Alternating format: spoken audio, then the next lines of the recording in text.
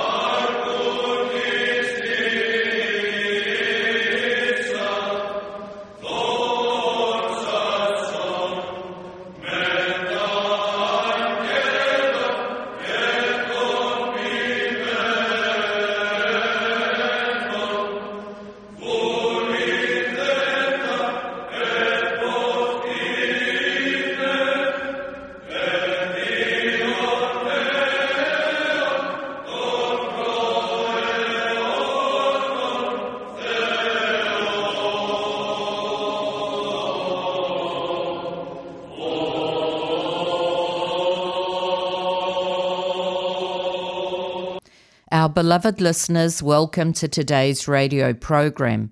I'm Carlota Economou and I'm very happy to be back with you to present the New Zealand Greek Metropolis's Christian Orthodox radio program on Wellington's Access Radio 106.1 FM. This is with the blessing of our Archbishop Kyrios Miron.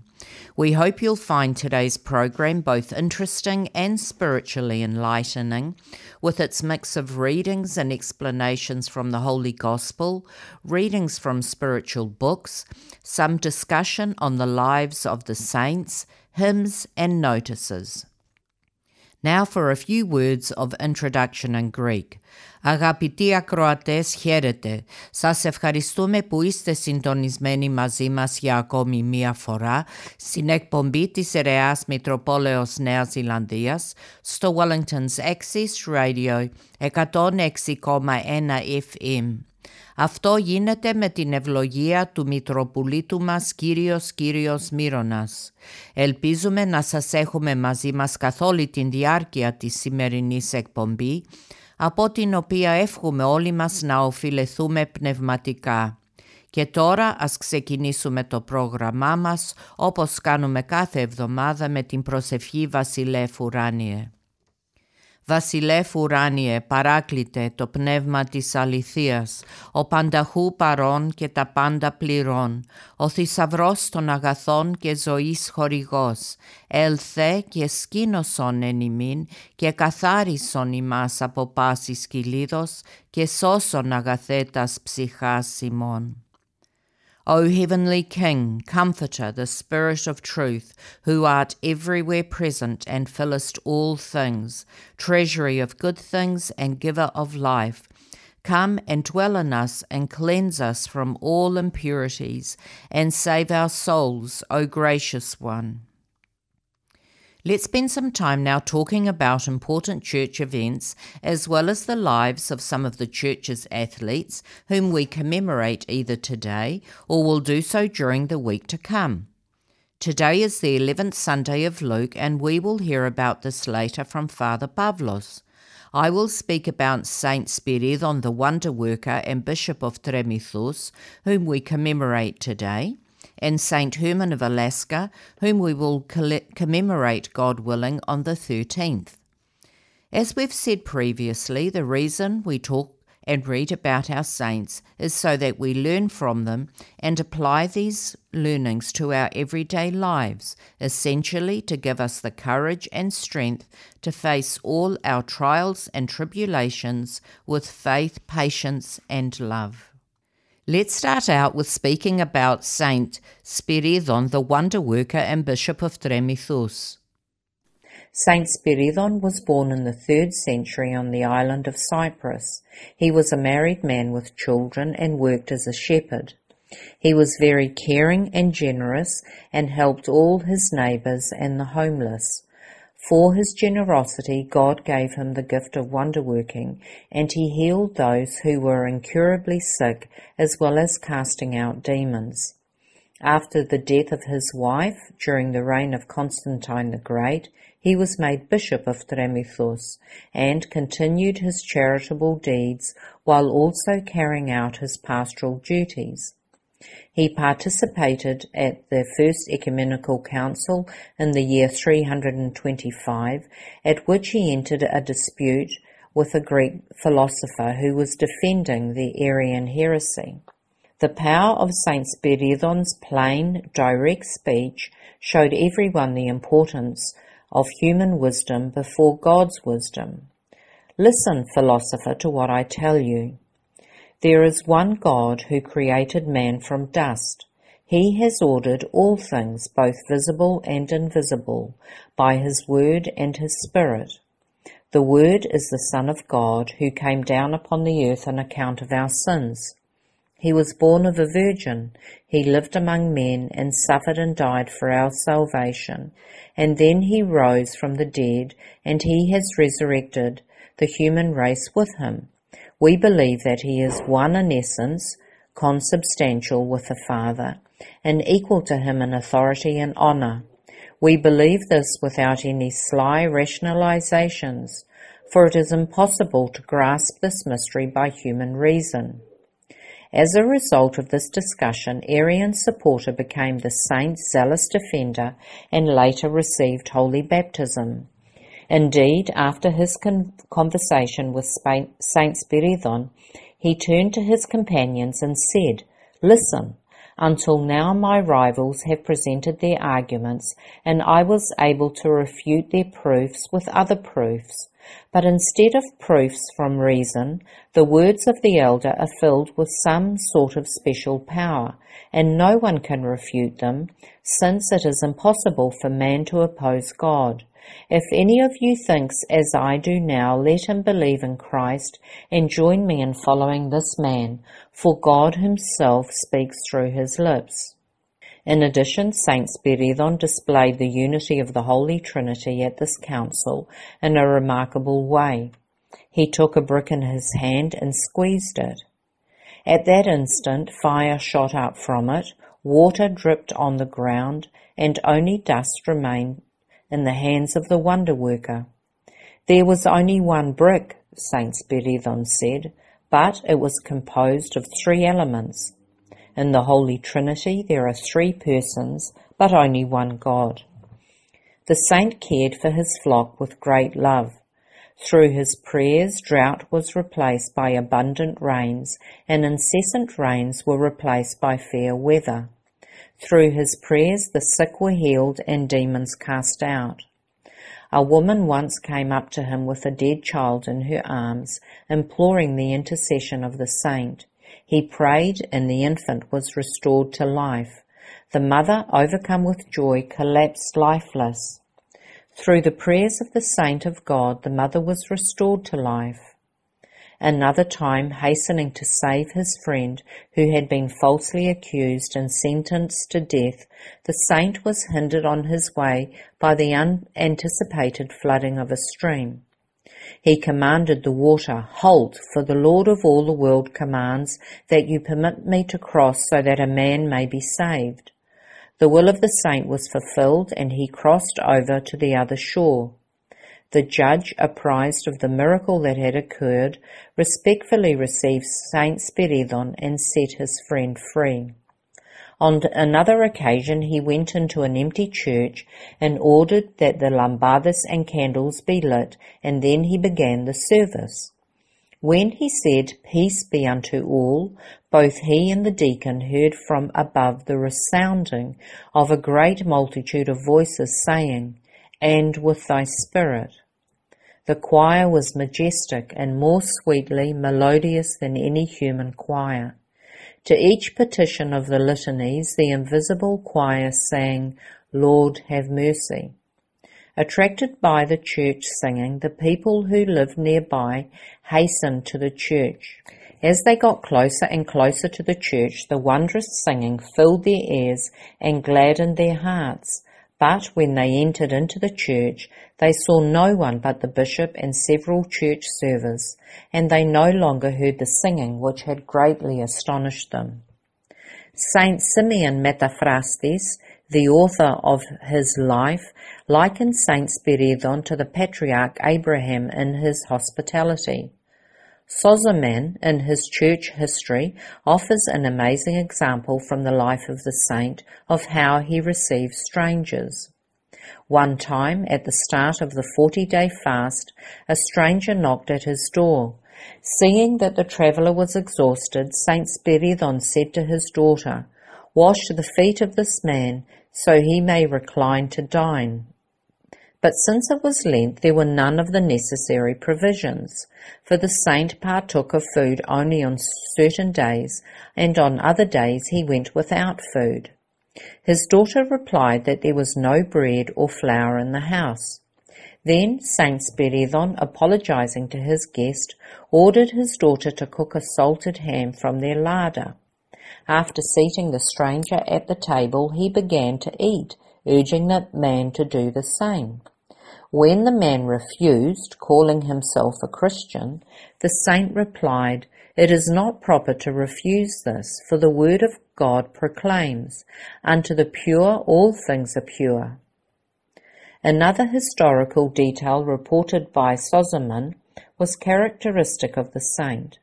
It was his custom to distribute one part of the gathered harvest to the poor and another portion to those in debt. He did not take a portion for himself, but simply showed them the entrance to his storeroom, where each could take as much as was needed and could later pay it back in the same way, all this without records or accountings.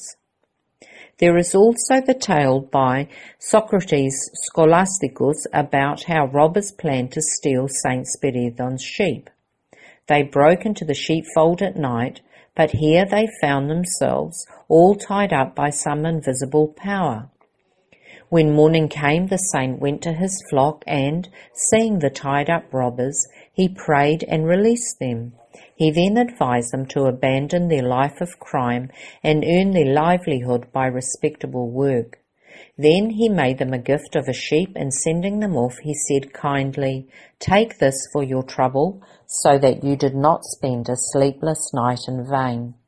There are countless retellings of Saint Spiridon's simplicity and the gift of wonder-working granted him by God. Through a word of this saint, the dead were awakened, the elements of nature tamed, and the idols were smashed. At one point, a council had been convened in Alexandria by the Patriarch to discuss what to do about the idols and the pagan temples there. Through the prayers of the fathers of the council, all the idols fell down except one. It was revealed to the Patriarch in a vision that this idol had to be shattered by Saint Spiridos of Tremithus. Invited by the council, the saint set sail on a ship, and at the moment the ship touched shore and the saint stepped out on land, the idol in Alexandria with all its offerings turned to dust, which was then reported to the Patriarch and all the bishops. Saint Spiridon lived his earthly life in righteousness and sanctity, and prayerfully surrendered his soul to the Lord. His relics repose on the island of Kerkyra, or Corfu, in a church named after him. His right hand, however, is located in Rome. His memory is also celebrated on Cheese Fair Saturday.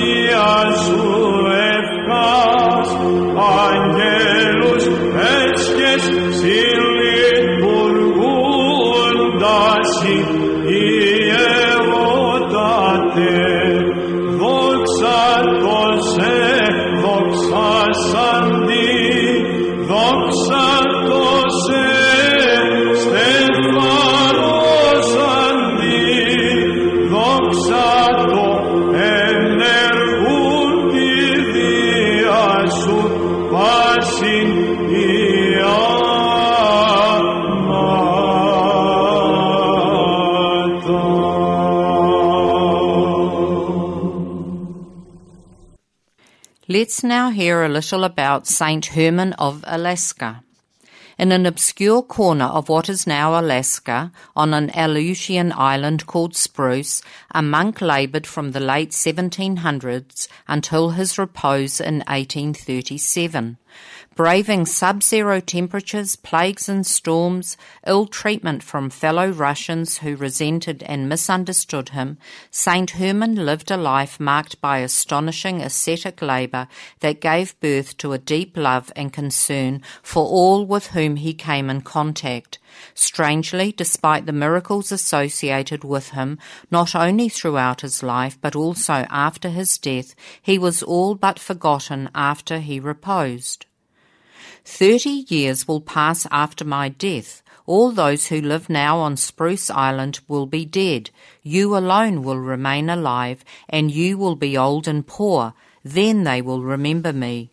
Father Herman said this to his Eliot follower, Ignatius Aliaga. As with other prophecies of the saint, this one too was fulfilled, as in the year 1867, Bishop Peter of Alaska began a formal investigation into his life. It wasn't until 1894 that his story became known to the outside world, and then his glorification waited another 76 years until the 9th of August 1970. Born into a merchant family in Moscow, Saint Herman became a monk when he was still a teenager, first entering the Holy Trinity Sergius Hermitage near Petersburg, then later moving to Varlam Monastery. The saint grew to love Varlam with his entire being.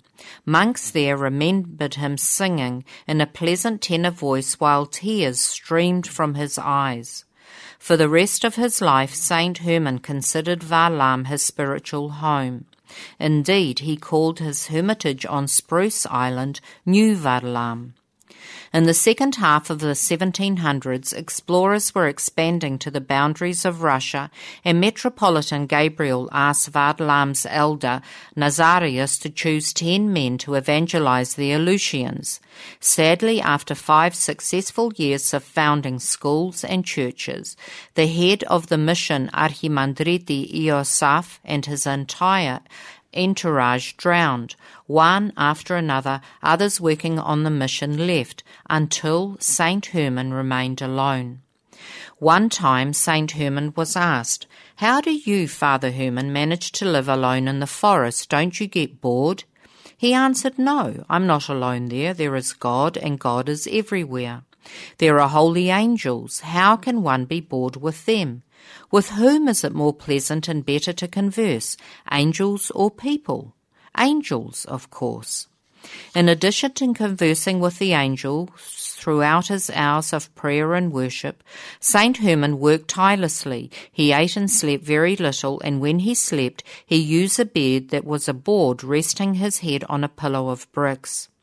All his life he wore the same simple clothing, a sleeveless deerskin shirt, his cassock and monk's hat, a faded patched mantle, and his shoes.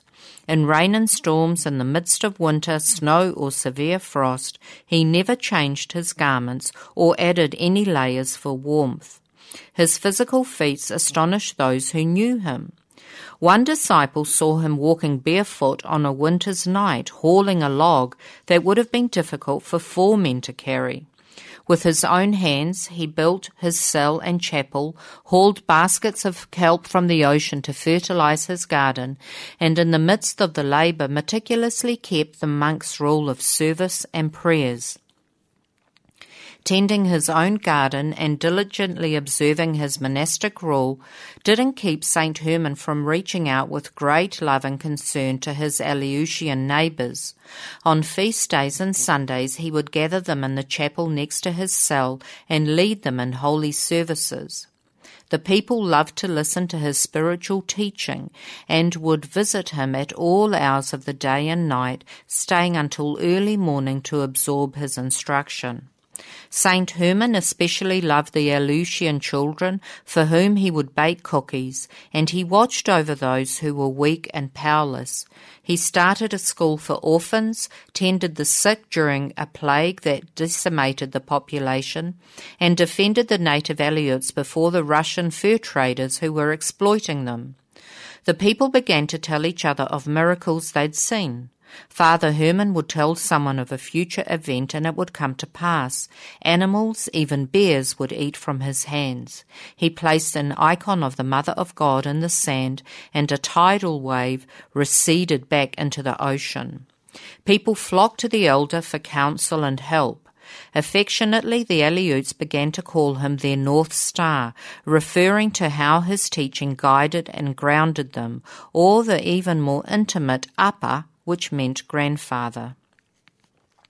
Our sins, he wrote, do not in the least hinder our Christianity. Sin, to one who loves God, is nothing other than an arrow from the enemy in battle. The vain desires of this world separate us from our homeland. Love of them and habit clothe our soul as if in a hideous garment.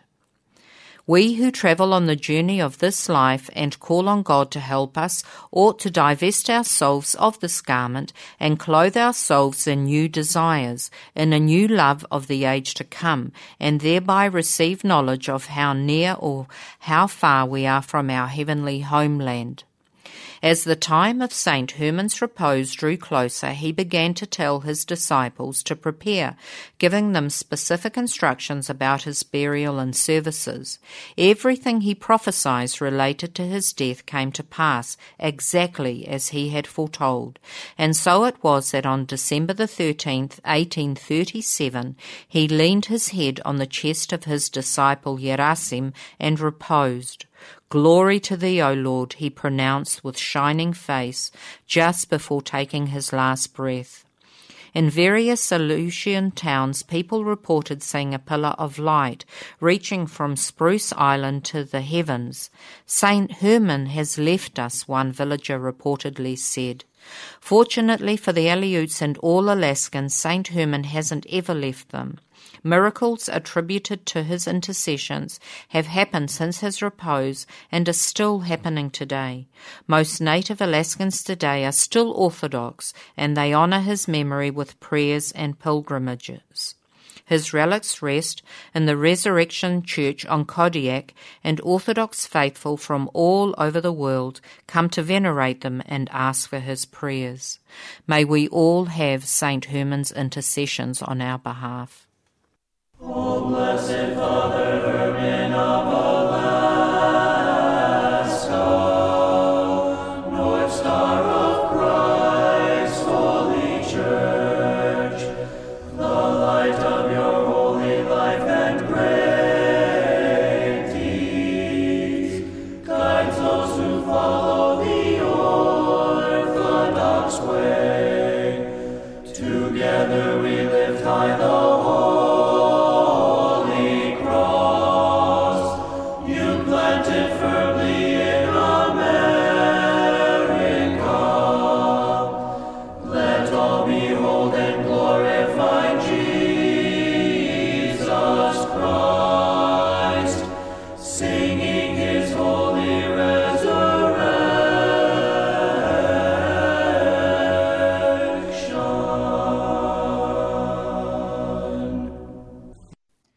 If you've just joined us, welcome to the Holy Metropolis of New Zealand's Christian Orthodox radio program on Wellington's Access Radio 106.1 FM.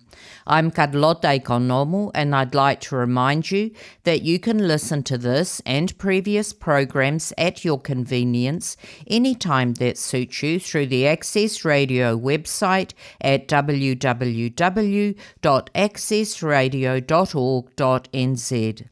Click onto the Religion and Spirituality link, then scroll down to the Greek Orthodox Holy Metropolis of New Zealand section. It's now time for Question for the Priest, and Father Meletios, priest, monk and abbot from the Holy Archangel's Monastery in Levin, will answer the question, how do people who endure serious illnesses and deformities carry the image of God, or in what way is God's love manifested in those who suffer? God is love, and everything imperfect in this world is not the result of God's mistakes. Rather, it is the outcome, the result of the fallen nature of man. God has not left us alone. He even became a man and suffered to the death for our salvation. In other words, so that we could be healed. In the liturgy, in the prayer of the anaphora, the offering, the Church, together with the priest, prays, "It is worthy and right to hymn you, to bless you, to praise you, to give you thanks, to worship you in every place of your dominion, for you are God, ineffable, incomprehensible, invisible, inconceivable, ever-existing, eternally the same. You and your only begotten Son and your Holy Spirit. You brought us out of non-existence into being, and when we had fallen, you raised us up again, and left nothing undone, until you had brought us up to heaven and had granted us your kingdom that is to come." Hundreds of years before Christ, the prophet Isaiah, mystically gazing at the incarnated Word of God, says, "He grew up before him like a tender shoot, and like a root out of dry ground. He had no beauty or majesty to attract us to him, nothing in his appearance that we should desire him. He was despised and rejected by men, a man of pain and familiar with sickness. Like one from whom people hide their faces he was despised, and we held him in low esteem. Surely he took up our sickness and carried our pains, yet we consider him stricken, smitten by God and afflicted. But he was pierced for our transgressions, he was crushed for our iniquities. Upon him was the chastisement that made us whole, and by his wounds we are healed." People who suffer from serious illnesses and deformities carry exactly this image of God, the image of God who himself became despised and rejected, and who took upon himself our illnesses. We do not believe in a God who sits on the clouds and to whom the angels sing, while people suffer here on earth, and who just looks upon us from his heavenly heights. It is a false image in which man alone projects his selfishness and lack of love onto God. God is here with us. He is constantly among those who are nothing, among the poorest, among the unfortunate, the sick and deformed, children, adults, and the elderly, rather than with the strong and powerful of this world, unless they humble themselves, repent, and use the health and strength God gave them for the mercy and love for others. Saint Elder Paisios, through his life experience of God, says, "Those who come close to people in pain naturally draw near to God, because God is always by the side of his children who are in pain." And Apostle Paul writes to the Corinthians, "Brothers and sisters, think of what you were when you were called. Not many wise according to the flesh, not many mighty, not many noble are called. But God has chosen the foolish things of the world to put to shame the wise, and God has chosen the weak things of the world to put to shame the things which are mighty. And the base things of the world and the things which are despised God has chosen, and the things which are not, to bring to nothing the things that are, that no flesh should glory in his presence." As Christians, we believe that we as persons are in dynamic development. The state in which we live in this fallen nature is not our eternal state and likeness. Therefore, with hope in Christ, we believe that after the resurrection every sickness, sorrow and sighing will disappear, and that among the first to be with Christ will be the ones who suffered greatly, carried their cross in the world and in this age. Man's person is not the result of chemical, biological processes, and therefore, despite all disabilities, as the case of Alzheimer's, man's person, in a way which is incomprehensible to us, continues to preserve its freedom and can live in communion with God. Therefore, Despite all the pain, misery and suffering in this world, we thank God, and we know that this is not the final shape of the world that God created, but everything will be transformed into the new heavens and new earth, and that nobody's hurt and pain will remain without wondrous divine consolation. During the service on Palm Sunday evening, the priest takes out in the procession an icon of Christ, the bridegroom, on Nymphios. It might be expected that the bridegroom icon would show Christ in glory or at his second coming. Yet the icon shows Christ humiliated by Pontius Pilate's soldiers. In cruel irony, the soldiers mockingly worship him and through insults proclaim him rightly to be the king of the Jews. The bridegroom crowned with thorns, cloaked in scarlet, bound and holding a reed. This icon, this image of God, shows us nothing more than what the Roman soldiers who sped upon Christ saw. It is up to us whether we can see the bloody, beaten and unpleasant to view Jew before us and recognize our Lord and God or not. He was oppressed and he was afflicted, yet he did not open his mouth, like a lamb that is led to the slaughter and like a sheep that before its shearers is silent. So he did not open his mouth. Again from the prophet Isaiah. When a certain monk told Saint Silouan that when he was very sick his mother said to his father, "How our little boy is suffering, I would gladly give myself to be cut up in pieces, if that would ease his suffering." He said, "Such is the love of God for people. He pitied people so much that he wanted to suffer for them, like their own mother and even more. But no one can understand this great love without the grace of the Holy Spirit." May God bless you. Today's Gospel reading is from Luke chapter 14, verses 16 to 24. The Lord said this parable. A man once gave a great banquet and invited many. And at the time of the banquet he sent his servant to say to those who had been invited, "Come, for all is now ready." But they all alike began to make excuses. The first said to him, "I have bought a field, and I go out and see it. I pray you, have me excused." And another said, "I have bought 5 yoke of oxen, and I must go to examine them. I pray you, have me excused." And another said, "I have married a wife, and therefore I cannot come." So the servant came and reported this to his master. Then the householder in anger said to his servant, "Go out quickly to the streets and lanes of the city, and bring in the poor and maimed and blind and lame." And the servant said, "Sir, what you have commanded has been done, and there is still room."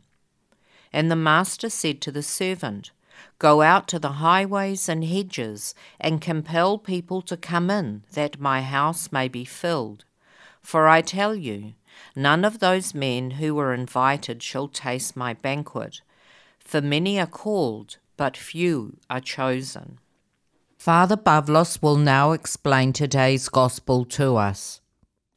Αγαπητοί μου χριστιανοί, ακροατές του ραδιοφωνικού προγράμματος της Ιεράς Αρχιεπισκοπής Νέας Ζηλανδίας. Beloved listeners to the radio program of the Sacred Metropolis of New Zealand, we wish you in anticipation happy holidays. Now we are in the midst of Lent. Every day of Lent, of course, as we are getting closer to the feast of Christmas, our focus is even more bright, and we look with joy upon the coming feast. And what is this wonderful feast? Of course, the birth of Christ. So on this Sunday, we are prepared for the coming feast with a parable from the Lord. This is the 11th Sunday of Luke. Ο Χριστός μας που μας αγαπάει τόσο πολύ, μας ετοιμάζει με την νηστεία της Εκκλησίας για τα Χριστούγεννα. Και βεβαίως η ετοιμασία δεν είναι μόνο το φαγητό και το καθαρισμό του σπιτιού, αλλά είναι και το καθαρισμό της ψυχής. Γι' αυτό η σημερινή περικοπή μιλάει για τον άνθρωπο που πώς πρέπει να ετοιμάζεται για τον Χριστό.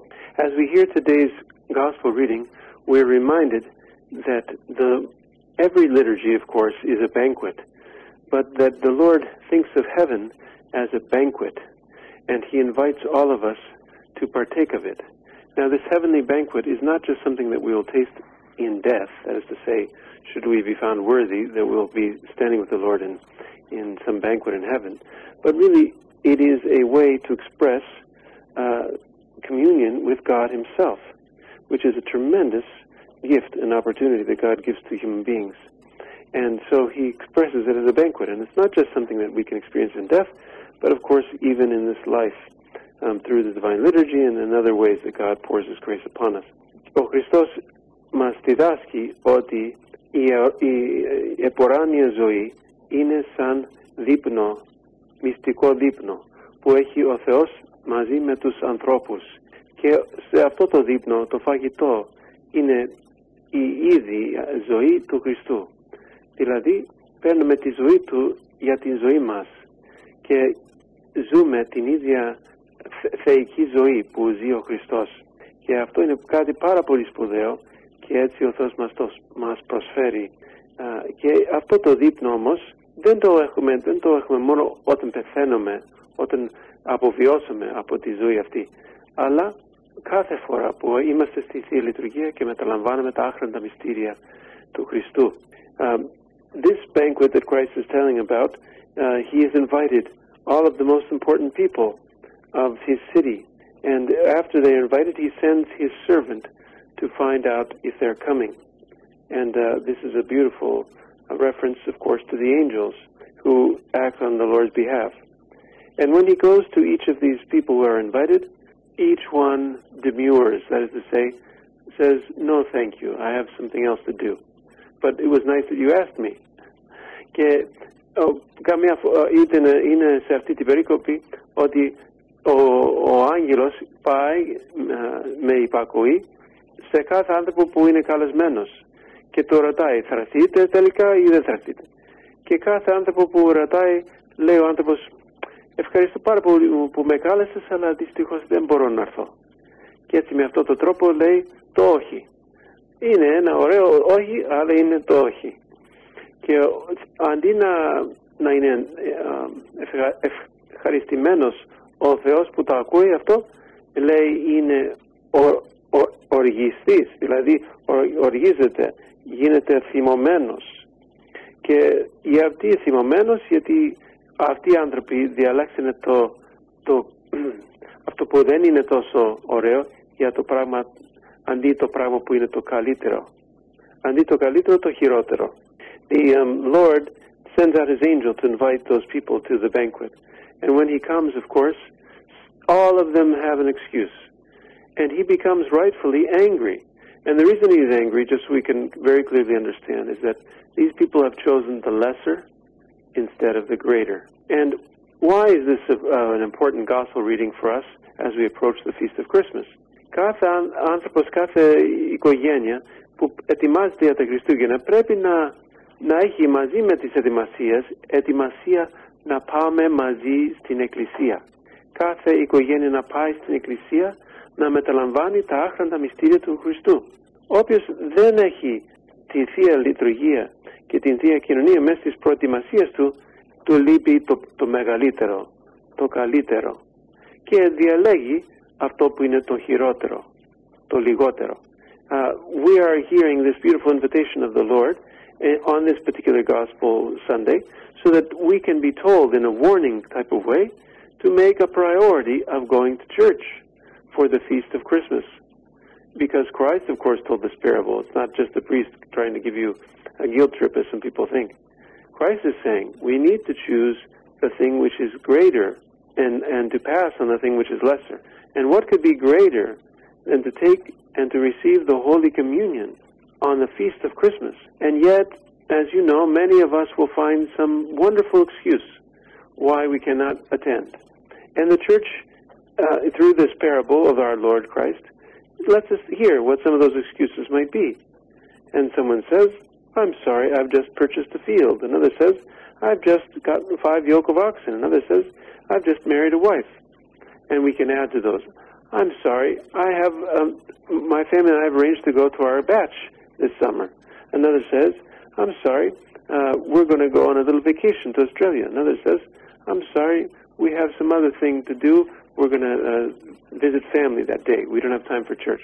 Whatever excuse we might come up with, they all are wonderful things, and we should do those things. We should go to Australia, we should go to our batch, we should spend time with family, but we shouldn't do it on the time when the church is calling us to honor and to worship the birth of Christ.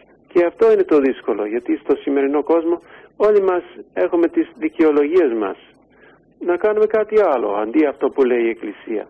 Και νομίζουμε ότι ποιος θα κοιτάξει, ποιος θα καταλάβει όταν θα λείπουμε. Η Εκκλησία φταίει που προσφέρει τέτοια πράγματα τέτοιες ημέρες. Ας έχουν τα Χριστούγεννα άλλη μέρα αντί τη γιορτή των Χριστουγέννων. Που είναι τόσο αστείο. The funny thing is that the people who are saying their objections, they say, well, why does the church have a holiday on this time of year anyway? They should invite us to church in a time when we're not going to be off work, and so that we won't have to miss these family times. But the silly thing about that is that the holidays existed and exist in our society specifically so human beings can go to church. That's why the governments established them years ago and said these are days when no one will work, so that people could go and worship.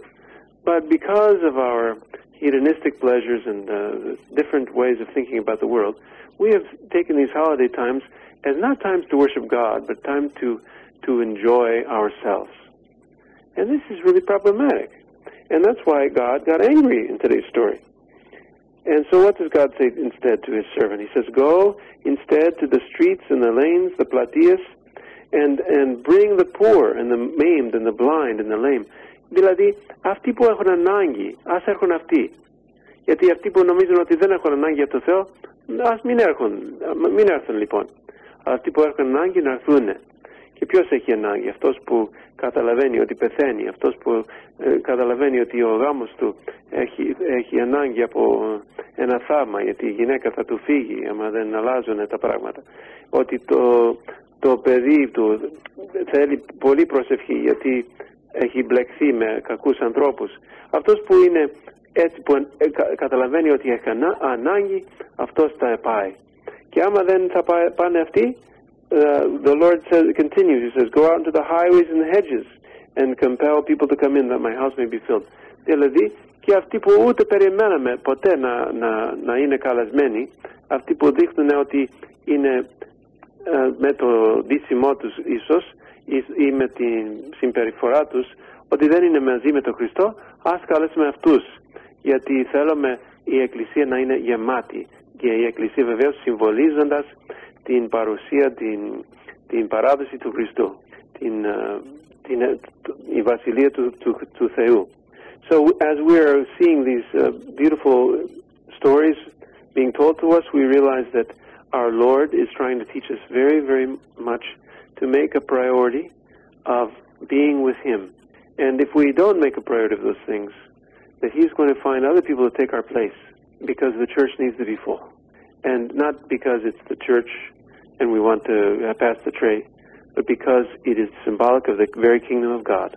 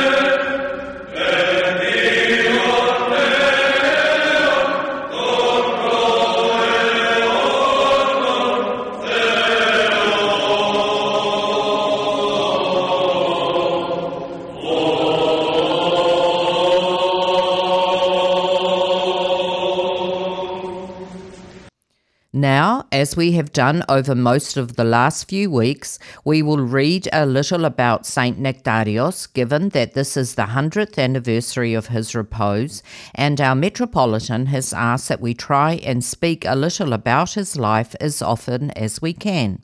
So let's pick up where we left off from the book Saint Nectarios of Aegina, the saint of our century, by Sotos Chondropoulos. And we'd left off partway through chapter 3. Everything for your will, my Lord, and not for ours, for we are but humble sinners, he whispered in prayer. He then thought again about those he had just wholeheartedly prayed for at the Vespers a little while ago.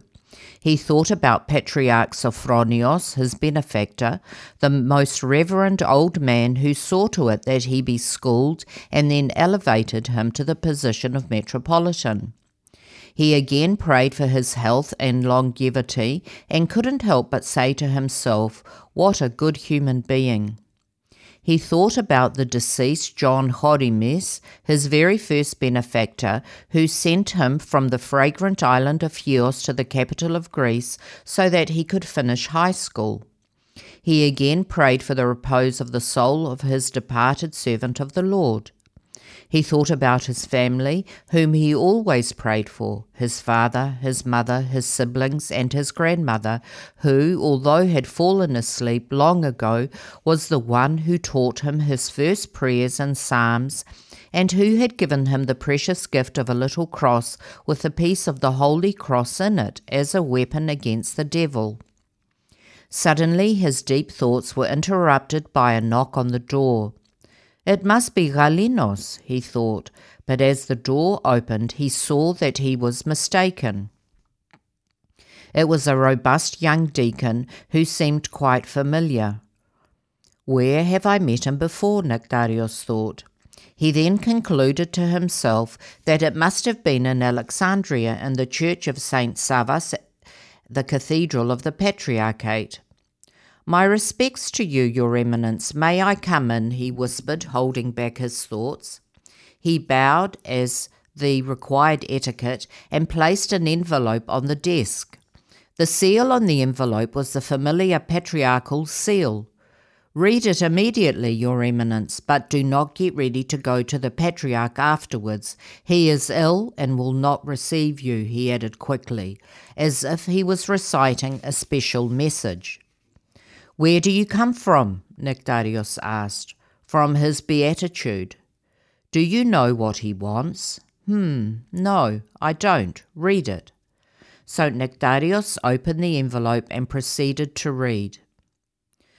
The Metropolitan of Metropolis, Nectarios, is relieved of his duties as administrator of the Patriarchal Office of Cairo, as well as Patriarchal representative and member of the Synod of the Church. His Grace is allowed, however, if he so pleases, to retain his room in the dormitory for sleeping, studying, and writing, to dine in the dining room with the other priests, and to remain, in general, on the patriarchal grounds. Furthermore, he is allowed to perform the sacraments when called upon, such as matrimony, baptism, funerals, requiems, and feast days. He is forbidden to travel to other cities within the jurisdiction of the Patriarchate, even to the old city of Cairo, without authoritative permission. Signed, Sophronios of Alexandria, Cairo, 3rd of May, 1890. After reading the letter, his right hand, which held the letter, and which he always used to reverently bless in the sign of the cross, suddenly became numb. His eyes, which up to now were clear, became like two watery lakes. Why? His lips whispered in disbelief. His distressed face looked up at the deacon, searching his eyes for some answer.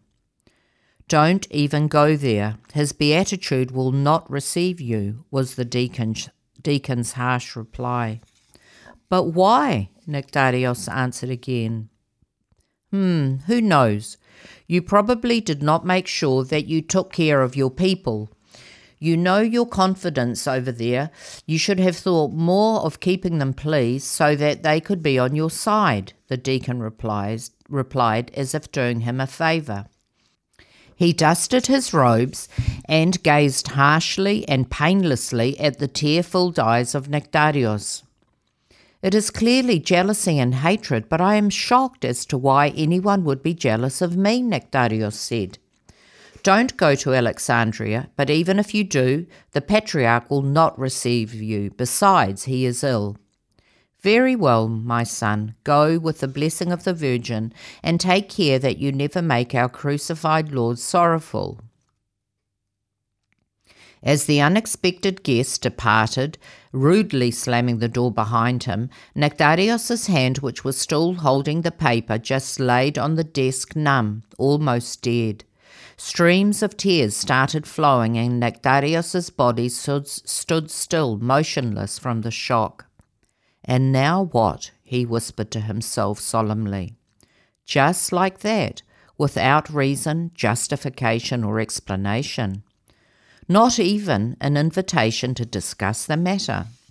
Then he thought to himself, maybe I did something against the rules without realizing it. I think I recall that someone informed me that I responded with the word thank you to the well-wishers at the banquet, but that is certainly imaginary.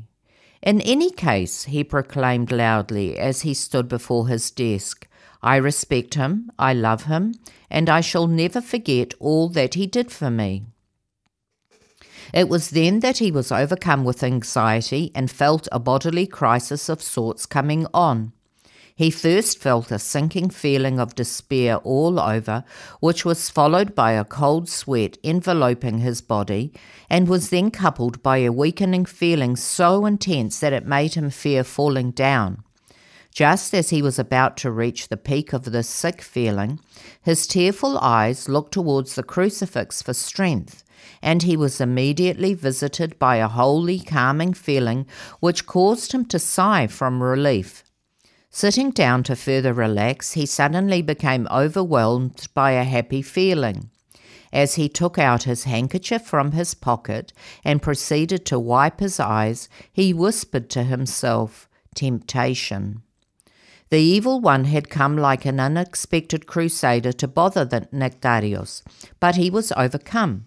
Nectarios silently prayed, Lord, do as thy will be done. Just then he remembered the second paragraph of the patriarchal paper. His Grace is allowed, however, if he so pleases, to retain his room in the dormitory for sleeping, studying, and writing. Patience, he thought to himself. He remembered St. Clement of Alexandria, who had spoken of patience as the tear-soaked royal robe of all hermits. Let me be humbled in the eyes of the people. It does not matter. I shall have patience, he uttered to himself. He then kneeled before the crucifix and made the sign of the cross. Chapter 4. By necessity, people in the community began to find out about what happened to Nectarios. The first to learn that Nectarios was relieved of his duties as Metropolitan were those who had dealings with the patriarchal office, then the members of the community who awaited the performance of certain church ceremonies, and, most sadly, then the needy poor and the destitute who depended on his charity. They were the persons who hurt perhaps most of all, because Nectarios, despite the high position that was bestowed upon him, did everything in his power to help them, and for that they were eternally grateful. Even before he was relieved of his duties, it had been some months since he actually saw any of his salary as Metropolitan. But even when he did receive his salary, he would not have it for long, because he gave it immediately to others for their needs. Whether it was for the many innumerable requests of family and friends or for compatriots who were undeservedly suffering, Nectarios always put them first with a happy heart. In fact, he was now in debt for the first time to a printer who was going to publish his book, Thesaurus of Religious and Philosophical Sayings. It truly broke his heart when he walked across the patriarchal court and saw the destitute waiting there for him in the sunlight as they had so many days before, because now he was not able to help them. He had to tell him that he had no money and was even in debt, and then he watched their tormented eyes look at him in shock and total bewilderment. The sound of those poor souls dragging their shoes in despair across the court pierced his heart with pain, like that of a parent seeing his child suffer. Despite the order forbidding him to go to Alexandria, Nectarios had to try, and he did so 3 times. Yet all 3 times he found the doors closed with the excuse that Patriarch Sophronios was away. One time, the reason given was that he was just simply travelling, the next that he was supposedly at Sinai, and lastly that he was taking his therapeutic baths. All the intrigue and jealous hatred that had brought him down would certainly not slip up now and allow him to see the Patriarch. As any other person who has been hurt unjustifiably, Nectarios started to question himself deeply, to see if perhaps some justification indeed existed. It is quite difficult to accept that people would hurt their brothers and sisters in Christ simply for the sake of hurting them, especially when, like Nectarios, you actually feel Christian love and compassion for your fellow man. However, the more Nectarios searched his memory, the more he could not remember ever having expressed ambition to be patriarch. In fact, he had never even asked anyone's opinion about such a matter, nor did he seek support or help for why then, he asked himself, why? Nectarios made a 4th and final desperate trip to Alexandria to try to see the Patriarch. As he was walking through the courtyard, 2 clergymen, the type that ironically the Patriarch did not care for, insulted him. "Attention, the successor of Patriarch Sophronios is passing." The first one burst out laughing. "I wonder where and how he now manages his secret rendezvous," added the other. Despite the sun that brilliantly and heatedly shone in the sky that day, it might as well have been foggy and cold, for that is how Nectarios' spirit felt. "My God," he prayed softly, "my dear Lord and God, please give me the strength and help me through this." That's all that we've got time for today, but hopefully, God willing, we'll pick up again, not next week, because next week we've got a special program about Christ's nativity, but hopefully the week after that. As we're nearing the end of our time together, we'd like to thank you for listening to the Holy Metropolis of New Zealand's Christian Orthodox broadcast on Wellington's Access Radio 106.1, and hope you'll join us again next Sunday, which, as I said just a couple of minutes ago, we will have a special program about Christmas. We'd like to thank all our fathers for the inspiration and help we get from them, and a special thanks today to Fathers Pavlos and Meletios. We look forward to seeing you soon, and may our beloved Christos and Panagia bless and protect us all. Χαίρετε. That program was brought to you by Wellington Access Radio. Get your voice heard. Thanks New Zealand On Air for funding accessmedia.nz.